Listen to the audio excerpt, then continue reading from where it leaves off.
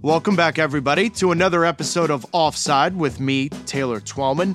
It's been a week of international break, which means TT got a break. I've been home. I've been home for 8 straight sleeps. But that doesn't mean Inter Miami got to go home. Well, they did, but they had to play a game. They played Sporting Kansas City.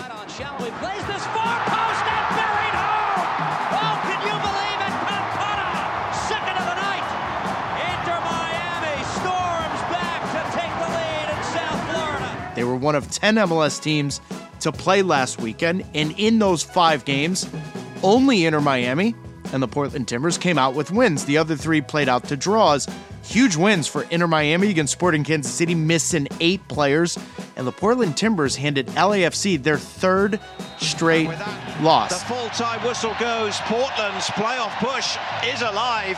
Miles Joseph's side win 2 straight at home, and they continue to ascend the Western Conference on another difficult away day for LAFC. A cagey weekend, all about survival. This weekend, we've got a massive weekend in Major League Soccer coming up. I'll be in Atlanta for Atlanta United versus Inter Miami with 70,000 of my closest friends. We've got the Philadelphia Union versus FC Cincinnati, Orlando City versus Columbus, and El Tráfico, LAFC versus the LA Galaxy. Today we're going to spend most of our time talking about the U.S. men's national team last 2 games with Uzbekistan and Oman. I've got my good friend, special guest Tim Howard joining us. We'll also answer some of your questions about the league, and I'm sure one of those questions is going to be about the New England Revolution. Before we begin taking questions from the media, I just want to start by addressing the news this weekend that Bruce Arena has resigned as sporting director and head coach of the Revolution. For any questions you may have related to Saturday's news or the MLS investigation, I'll refer you to the statement issued by MLS, the statement issued by Bruce, and the statement issued by the club. And we'll defer to the league for any future questions regarding their investigation. For those of you just joining the Major League Soccer party, I am the all-time leading goal scorer with the New England Revolution. I lost 4 MLS Cups with the New England Revolution. I've lived in Boston for 20 plus years. It's been a sad 8 weeks, 10 weeks, but especially the last 2 weeks for me as an alumni of the New England Revolution. And I want to make this abundantly clear. If Bruce Arena had not made any insensitive comments, we're not even talking about this. We're probably talking about, in all seriousness, the New England Revolution really contending with FC Cincinnati in the Supporter Shield. But we're not. We're talking about a mess of a situation that started and ends with Bruce Arena making insensitive comments. But on July 30th, the New England Revolution released a statement that Bruce Arena was put on administrative leave, but then there was nothing. Nothing. No news whatsoever. And for the fans that are hitting me up, for news anchors and reporters saying we need more transparency, there's different levels of transparency. First off, it is not our right to know what Bruce Arena said. You have to, during this process, protect the victim. You have to. But that's not the point of this conversation.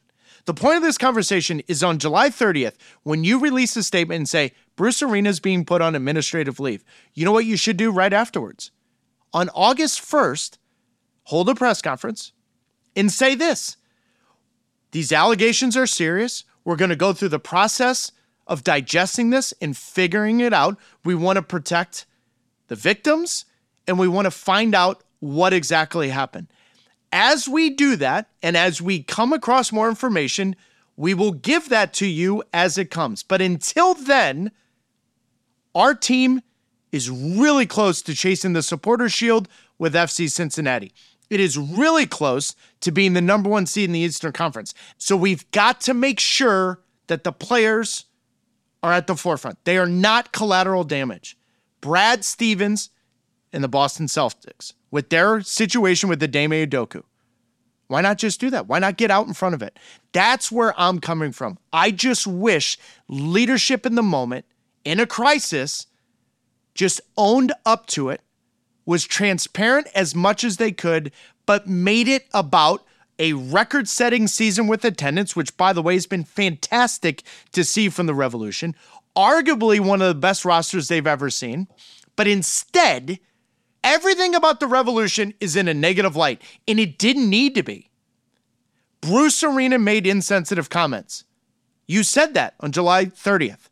On August 1st, I just wish the Revolution and the leadership got out in front of it and made it about the players in this season. Because I promise you this, if they did so, I wouldn't be talking about it, you wouldn't be talking about it, and we would be talking about the New England Revolution and how they are all of a sudden a big major player in the Boston sports market for the right reasons.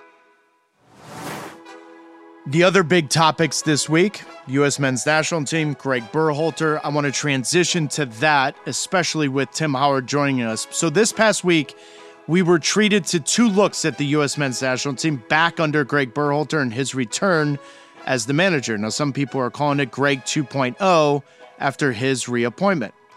Now, first, Saturday, a 3-0 win over Uzbekistan in St. Louis.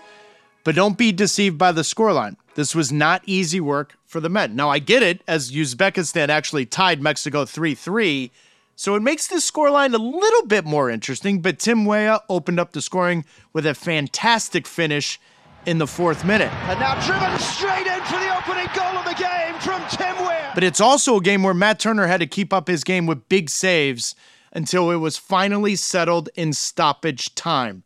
The prodigal son returns. Ricardo Pepi curled one in from the edge of the box, and then Pulisic's penalty smoothed the edges over as the United States men beat Uzbekistan 3-0.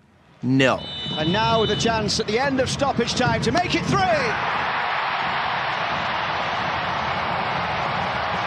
And a scoreline that looks a little more comfortable than the reality of this afternoon in St. Louis. Now, Tuesday night against Oman, better game, better showing, better scoreline. Balogun got us going early, scoring from close range, right place, right time.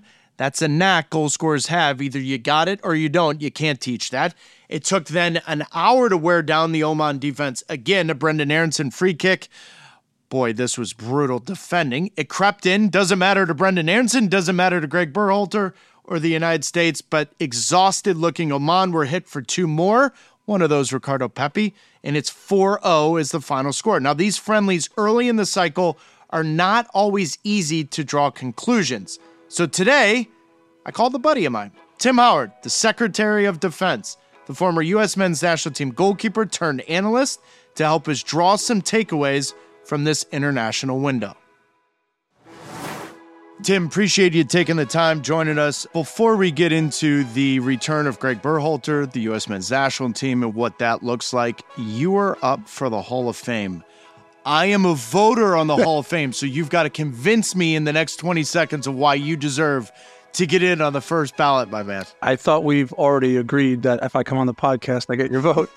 So, listen, the congratulations are amazing, and thank you, but it just means that I'm old enough now to be considered. So, no, listen. It's unbelievable. Last year, Steve Cherundolo went in. This year, you're going to go in, Tim. It's honestly, it just makes us feel old. Dude, It wasn't that long ago. We were part of these camps and friendlies and doing the whole 9 yards, and now here we are. I got to vote whether or not you deserve to be in the Hall of Fame. Come on, man. Amazing. It's amazing. It's just, I think it's a fun, when you look back on your career, it just gives you that opportunity, because once you stop playing, as you know, that's all you got left is those memories and the friendships you made and legacy. So pretty happy about that. Tim, throughout your career, you and I were together for a lot of it. The second stint of a national team manager, Bruce Arena in the 06 World Cup qualifying, going into the 06 World Cup, Greg Berhalter now makes his return. Before we get into the individual performances, what was your initial thought when Greg Berhalter returned for a second stint? Because I'm on the record, and I'll make it abundantly clear, I don't think second stints, especially back-to-back, should happen, because I think it becomes stale, and I think athletes need to hear new messages. And so I was very shocked that Greg Berhalter, after the Reina thing and everything else, came back for a second stint. Mm-hmm. Where were you with him brought back? I'm in that camp as well. I think when you look at national teams and the dynamic of a national team and bringing players in and out, and you're not getting them for a whole lot of time really throughout the course of 4 years, I do think a national team manager outside of extenuating circumstances should get 4 years. And then after that, you have to move along to hear new messages, to try and upgrade the team and push them in a new direction. The only caveat to Greg Berhalter this time around is, and I've heard this argument, it's a young team. It's a very young team. It's a team that he kind of brought through. And so, yeah, maybe there is an argument that he gets another crack at it. And so I'm certainly not opposed to that either. I just think the danger in it is with such high profile toxicity with Gio Reyna, the process of bringing him back. There's not a lot of wiggle room here. It just seems like U.S. Soccer kind of backed themselves into a corner now, and I obviously hope it goes well. There's no question about that because it's an incredibly talented team. Right, and you and I were teammates with Greg Berhalter, and obviously seeing what he did with the first stint and how it went, you bring up the most important point from my perspective. It is one of the youngest teams, if not the youngest team ever. Obviously, 90 World Cup is a different scenario because the U.S. men's national team wasn't part of World Cups for so many years. Sure. And so you do want some continuity there. My concern is big names were omitted from that team. You had some controversy with Giovanni Reyna, Ricardo Pepi. You don't have a phone call with Giovanni Reyna. It's now been reported in the Vanity Fair that you need a mediator to help you guide through that. Yeah. Tim, I'm struggling with that aspect of it just because when you really think about that concept, I'm of the mindset you've ripped the Band-Aid off and get it done with and get yourself into it where you roll up your sleeves and do it. Are you still surprised that Giovanni Reyna and Greg Berhalter haven't had a conversation? Incredibly surprised. I think that when football is simple, it is. It's simple, and human beings make mistakes, and managers are there to manage people, to manage young men, to manage men. And I find it very difficult that a conversation hasn't been had because, as I've always said, it's like the soccer side is simple, not to veer too far away, but Jadon Sancho and Eric Ten Hag at Man United, there's a discrepancy. Yes. There is no discrepancy. Yes. There is no discrepancy. There's one player who isn't training up to standards. It's simple. You go speak to the manager. What do I need to do? I need to hit the target more. I need to come inside more. I need to pass the ball to a red shirt more. It's very simple. And so football is simple, particularly in a team aspect. And I think this one, for as crazy as it all got, I think you start there. I think that's where the conversation is. And maybe I'm diluting it too much, but maybe the conversation starts there. Listen, we all screwed up in this situation. We've drawn a line under it. Let's move on. You're a brilliant player. I'm the manager of this team. Let's have at it. Yeah, I'm so glad you brought that up, though, because you know as well as I do, Tim Ream, Tyler Adams, the players that have spoken about it said the players handled Giovanni Reyna moping, pouting, whatever it may be. The players handled that. So like you said, just rip the Band-Aid off. I get it. It's complicated, but I think the sooner it happens, the better it is for both Greg Berhalter, but also for Giovanni Reyna and U.S. Soccer. So then you, me, everyone else, they're done talking about it. You move on. Look at Ricardo Pepi. Ricardo Pepi is a huge omission for the World Cup team. What has he done since then? Every single time he steps on the field, he's putting the ball in the back of the net, whether he's coming off the bench, whether he's starting. Just get it done with, get it over with, get the drama out of the way, and let's talk about the football, the soccer side of things versus the dramatic side of things off the field. Lastly, on Gio, I think with the team and the leadership, and I don't question individuals on leadership, but I do question the leadership of the group, and because it is a young group, and it's hard to lead when you're young. Boy, do I know that. But I do think when I look at teams that I've been on, particularly national teams, you know the ins and outs. There is no conversation or lack thereof that you don't know. Everyone speaks inside of a team. And I know on any team that I've played on for the U.S. men's national team, if arguably our best player, and please nobody call in or text in or write in that Gio Reyna isn't hands down one of the best U.S. top 3 players that they have right now, I want him on the field. I want him on the field. If I'm back there in goal or I'm a center back or I'm a number 6, I'm saying, why? We got to have our guy. We got to have our guy in here. Let's figure this out. And so that can be leadership, senior voices, and I'm not certain that they have that currently because they are so young. And you said it best. You said collective leadership. That's a massive point, Tim. It's a massive point. It's something nobody talks about because oftentimes we just look at the person wearing the captain's armband. It's not. It's often the guys not wearing the armband that are your real leaders, the loud vocal ones, whatever it may be. Collective leadership is a huge one.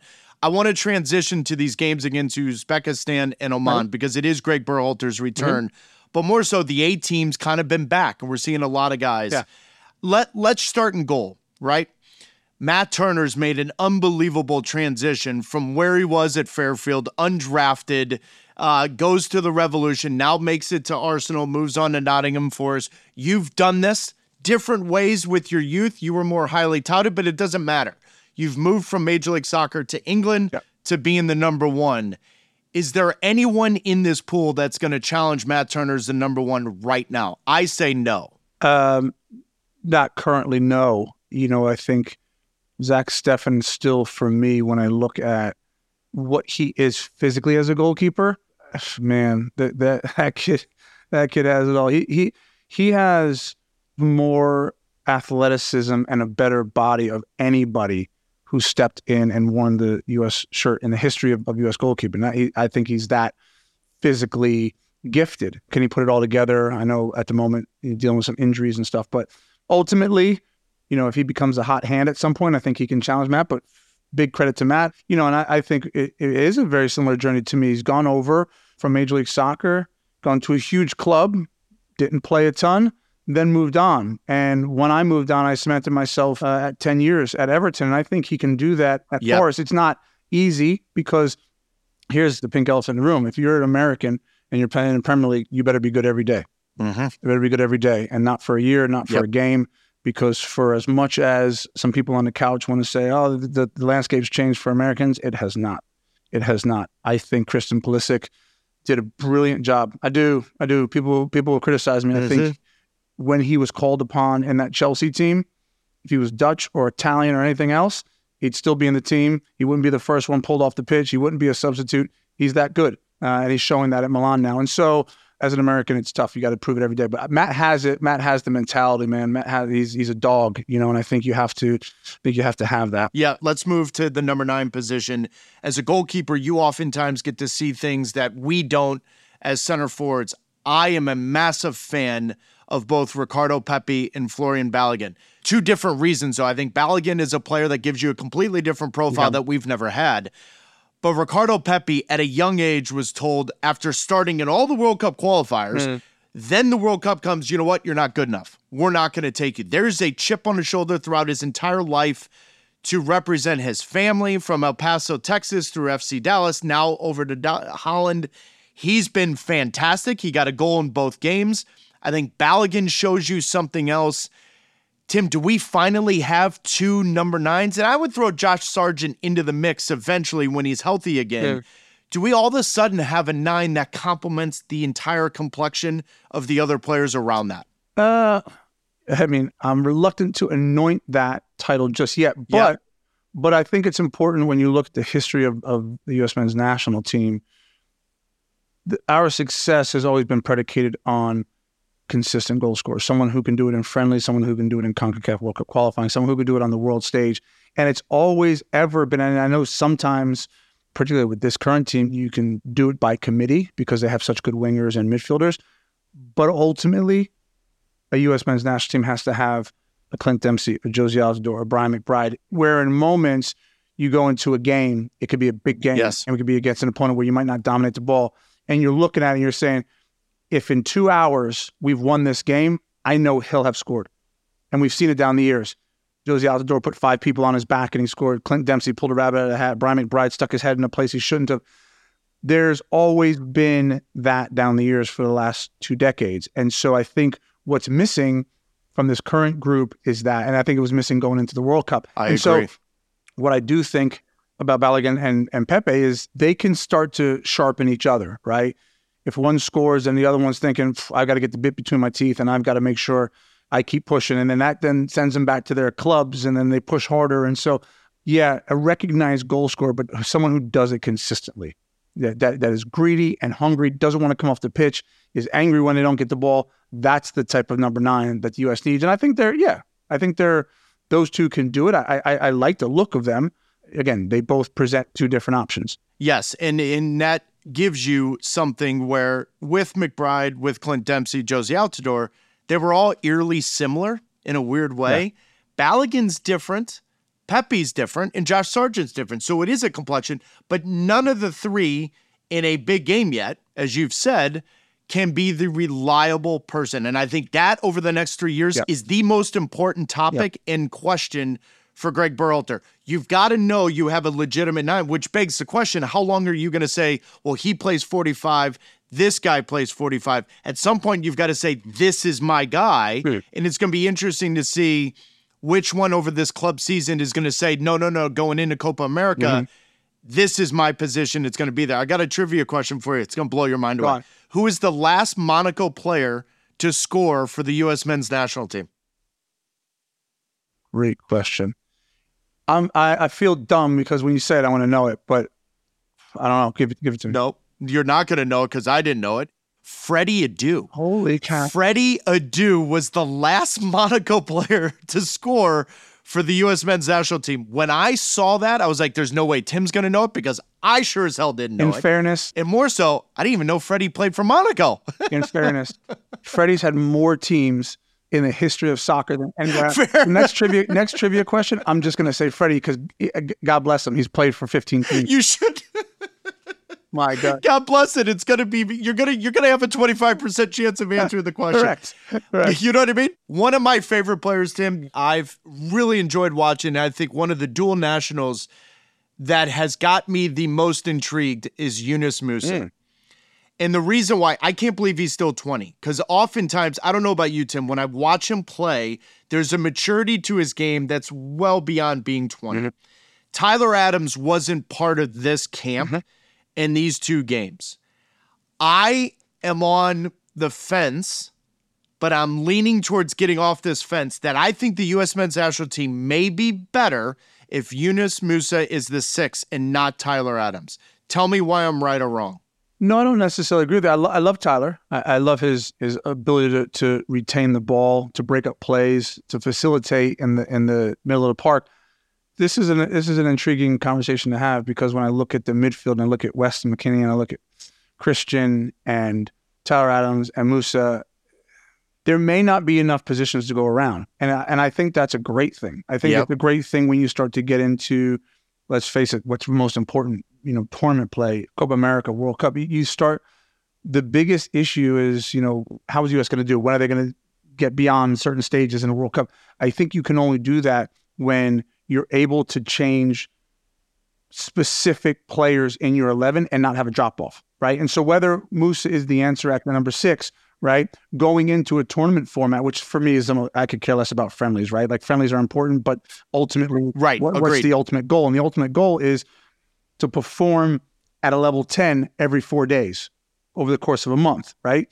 And if you have the ability to not only plug like for like, but also change shape and get your best players on the field. And maybe there's a point where you say, I got to have Musa and I got to have Tyler on the field. Okay, you play a double 6, right? And then you change the formation ahead of them. So I think it's a good problem to have. And so often in the U.S., which we haven't had, and we just talked about this number 9, I like when there's competition for places. Agreed. I like when players have to keep themselves fit, go back to their club and go, Coach Berhalter, Greg, whatever they call him, what do I need to play? Well, in order to play for me, you got to play the next 10 games of your club. Okay, cool. Head down. I'm going to do that. So when you create competition for places, it lifts the entire team. Yep, I agree. And the reason why there's something intriguing about Musa, listen, Tyler Adams is on the field for me. I'm not saying he's not on the field. Sure.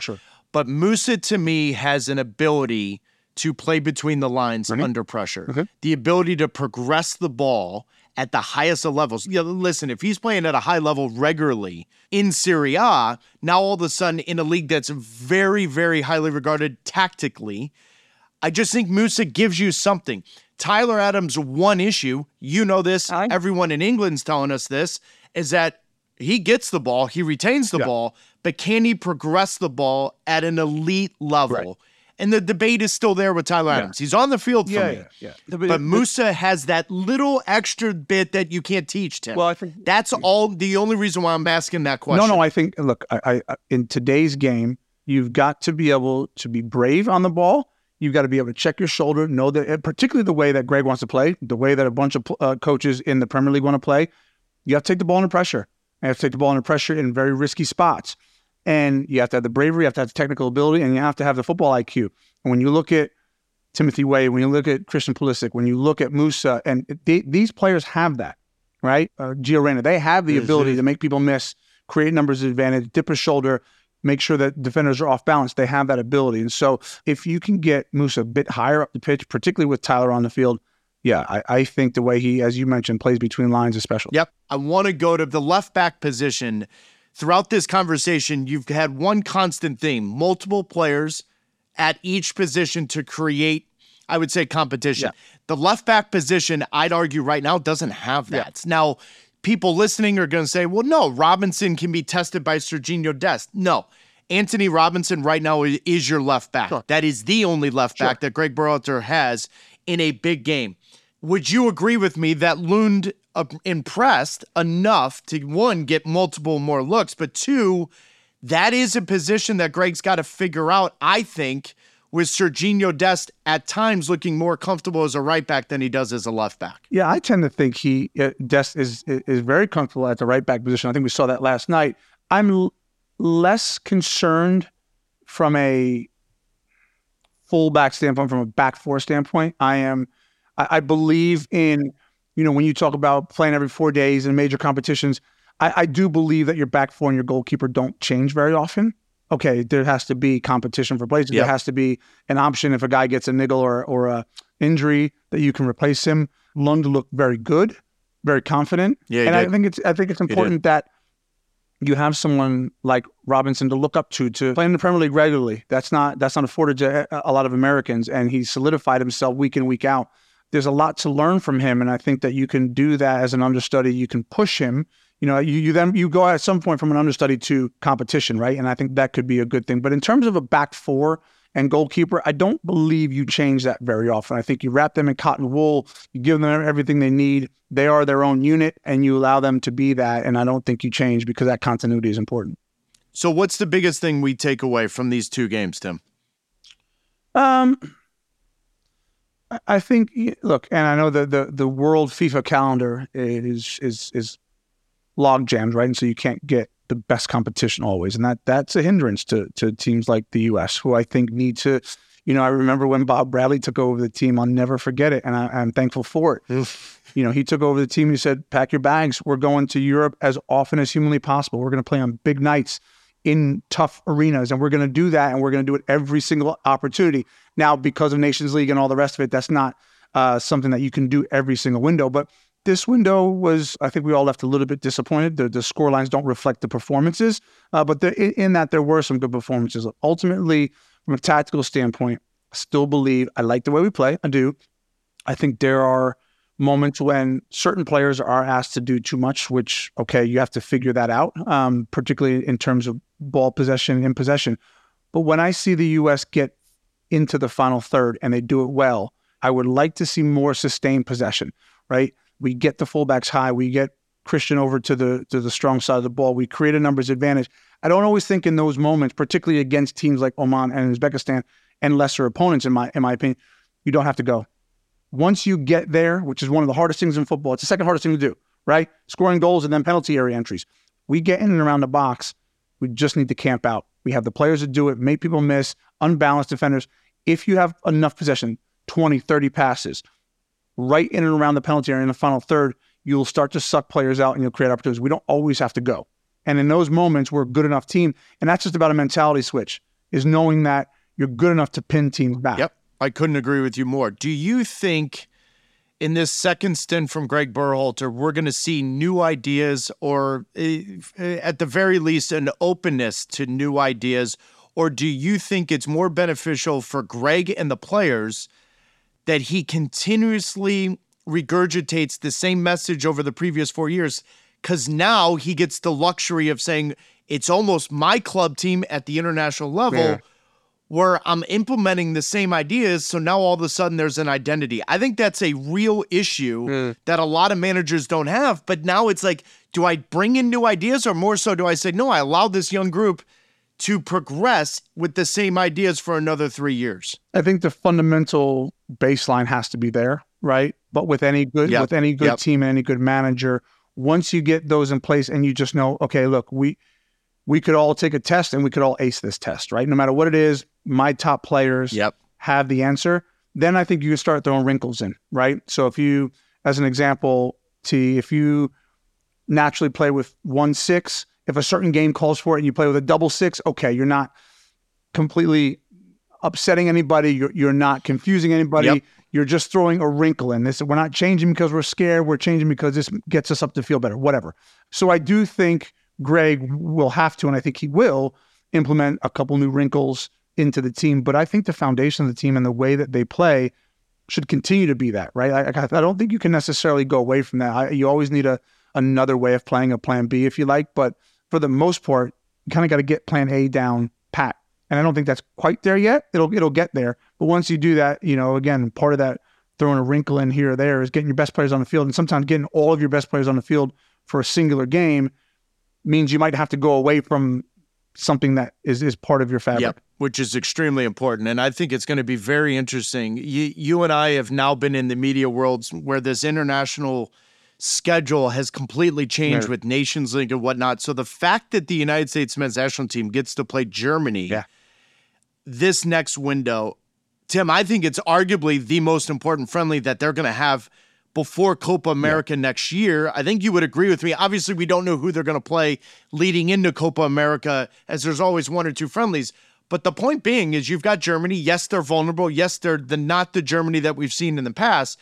But what does the United States and Greg need to get out of that? You've got to have your best team on the field in difficult moments as much as possible, right? And so the Germany game will provide a bunch of difficult moments. And what you want is your entire collective to be together. You want your best players, you want partnerships to have to go through tough moments, because that then pays dividends in Copa America and down the line in the World Cup. But if you don't have that, which I don't think they had in the lead up to the last World Cup, that's when you struggle, because we know at the top level, those difficult moments, those difficult games are going to come thick and fast. And if you're not prepared to handle them, if you haven't had your entire group together to be in those trenches and that fire together, it's difficult. And so I think the Germany game will provide that opportunity. Your Bob Bradley teams, Tim, think of the friendlies you guys got. Spain, what was it, 3 times? Brazil, 3 or 4 times.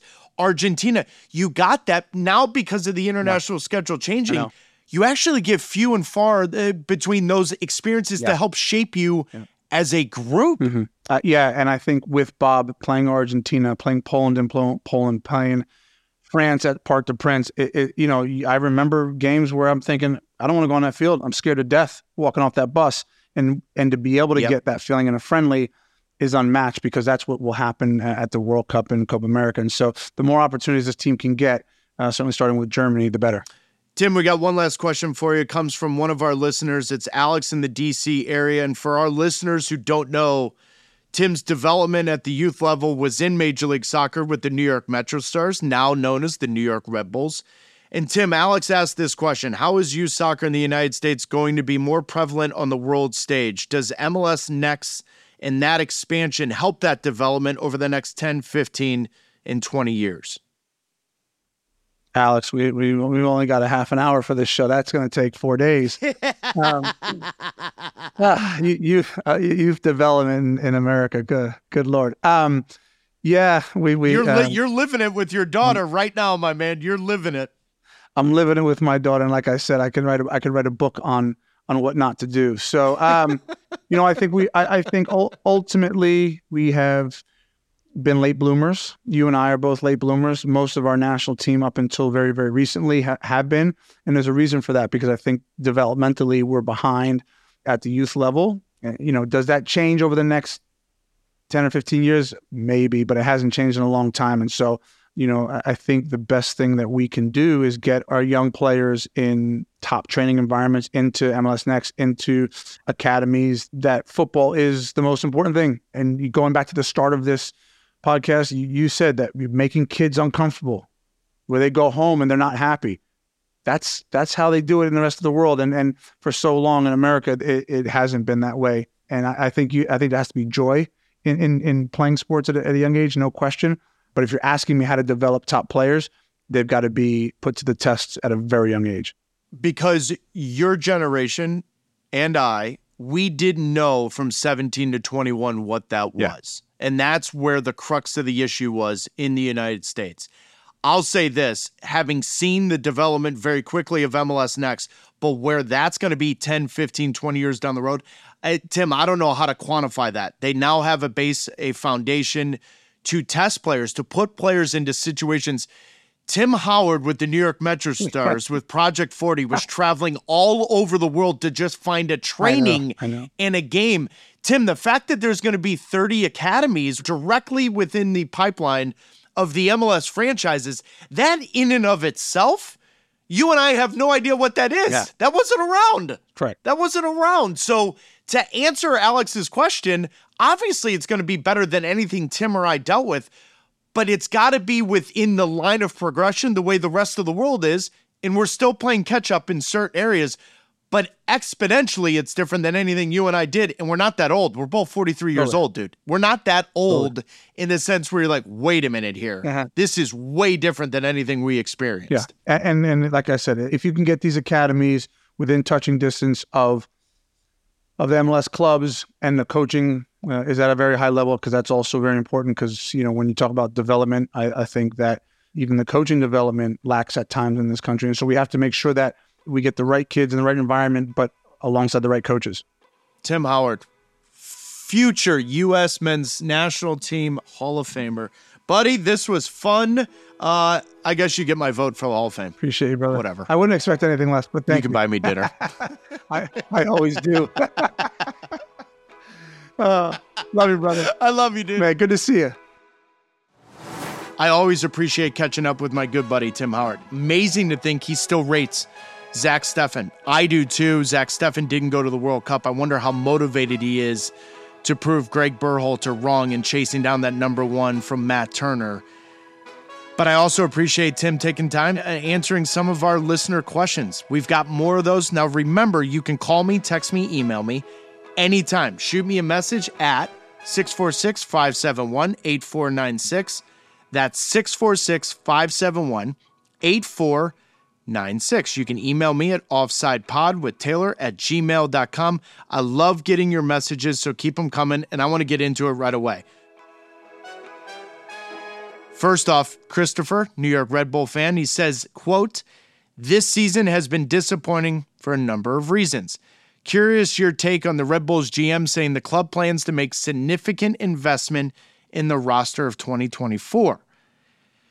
Christopher, my man, I'm sorry, because I think Troy Lessane's done a fantastic job with the job at hand and with the roster at hand. But this is the New York Red Bulls, and I was in that building when the Red Bulls played Inter Miami. And the New York Red Bulls are selling Inter Miami's Lionel Messi jersey. And knowing the New York fan as well as I do, and how upset they were with that, it's been a long time since we saw Thierry Henry, Tim Cahill, Rafa Marquez, and that whole group. New York needs stars. They need stars. What the Red Bulls have done with their academy, tip of the cap, well done. But the fans deserve more. The fans deserve more commitment from Red Bull Global in putting on a product and investing in high-quality players. Now, all of a sudden, you're talking about a completely different equation. Now, the next question is this similar topic, different situation, though. Massimo from Toronto. How do you fix Toronto FC? The appointment of John Herdman is a step in the right direction, but I assume many more changes will be made. Opposite of the New York Red Bulls, Toronto spends money top to bottom, arguably more than anyone in this league. Their academy, their development, their physical structure, their ability to make sure the first team's taken care of, and then buying players for the first team. Insigne, Bernardeschi, top to bottom, they've spent more money than anyone. Yet this is the third time that Bill Manning, the president, has to restructure the front office and the coaching staff and the roster. Now, they're doing the best that they can, getting rid of some salaries. Mark Anthony Kaye, Matt Hedges, to name a few. But John Herdman is an interesting hire from my perspective. He's never been a club coach.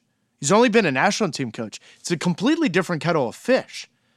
So now you've got to get a good understanding of what John Herdman wants to do daily, not monthly, because monthly is what you do on the international schedule. Daily is what you do on the club schedule. I don't know that answer because I don't think it's a quick fix. The good news is they've got ownership that want to spend money, and oftentimes spending money can fix things. But as we've seen with Bill Manning in charge, it hasn't always rectified and fixed it immediately. And I think Toronto's an interesting one. But I've always been a fan of Toronto because their ownership goes for it every single year, and they allow the people in charge, for better or worse, to make those decisions. Next up, Will. Great question here. With MLS having so much momentum right now with Messi, who do you think the next big star is to come to Major League Soccer? I'm going to make this abundantly clear. There's only one Messi. Okay? The 1A, 1B, that would be Cristiano Ronaldo. Now, to answer your question, the next big star, Antoine Griezmann's going to be in Major League Soccer. Now, is he going to be this winter? I don't know. He wants it to be.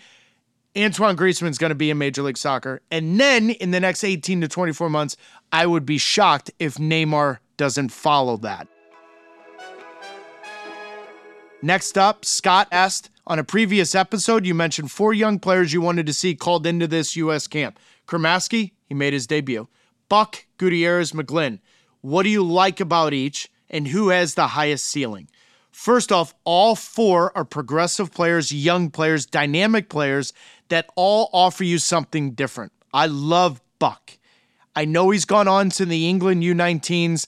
I know in his press conference, he talked about not getting enough love from U.S. Soccer. I don't know if I agree with that. Gareth Southgate didn't call him. Greg Berhalter called him.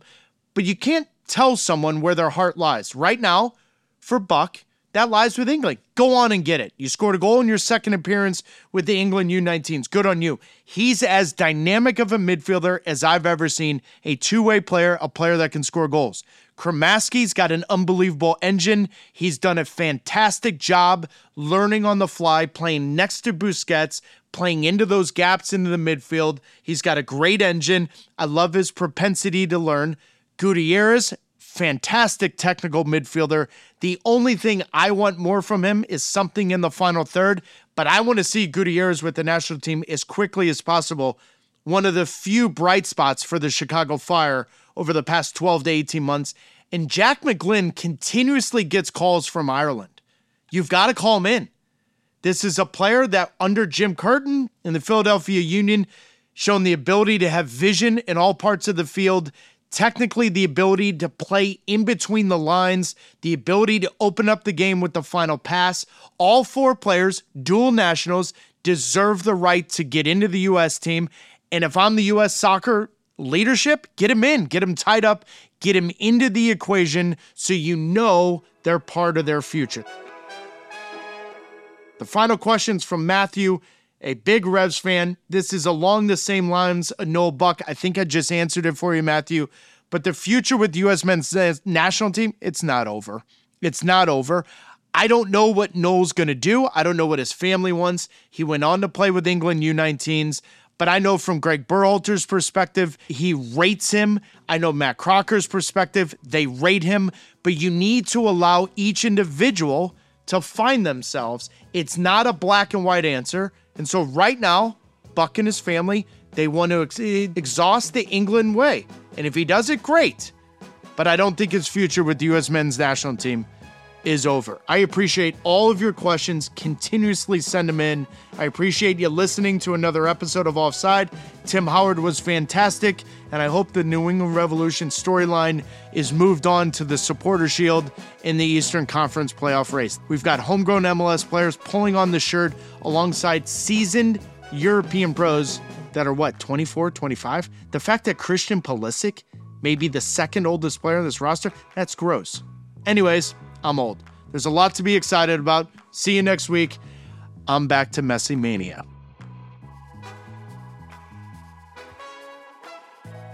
Offside with Taylor Twellman is a Major League Soccer podcast produced by Apple TV and Rain Delay Media. Our executive producers are Peter Moses and John Yales. John was our editor. Michael Janot was our engineer. Jonah Buchanan is our associate producer. Jonah and Iggy were our researchers. Music was composed by Brian Decker, and I'm your host, Taylor Twellman. Follow and listen on Apple Podcast. He's been a national team coach his whole career. It's a completely different kettle of fish. I'm choking right Oh, it got me good. Taping a podcast for that long. All right, here we go. I'll start that. John, you want me to do similar question? That way it gets right into it.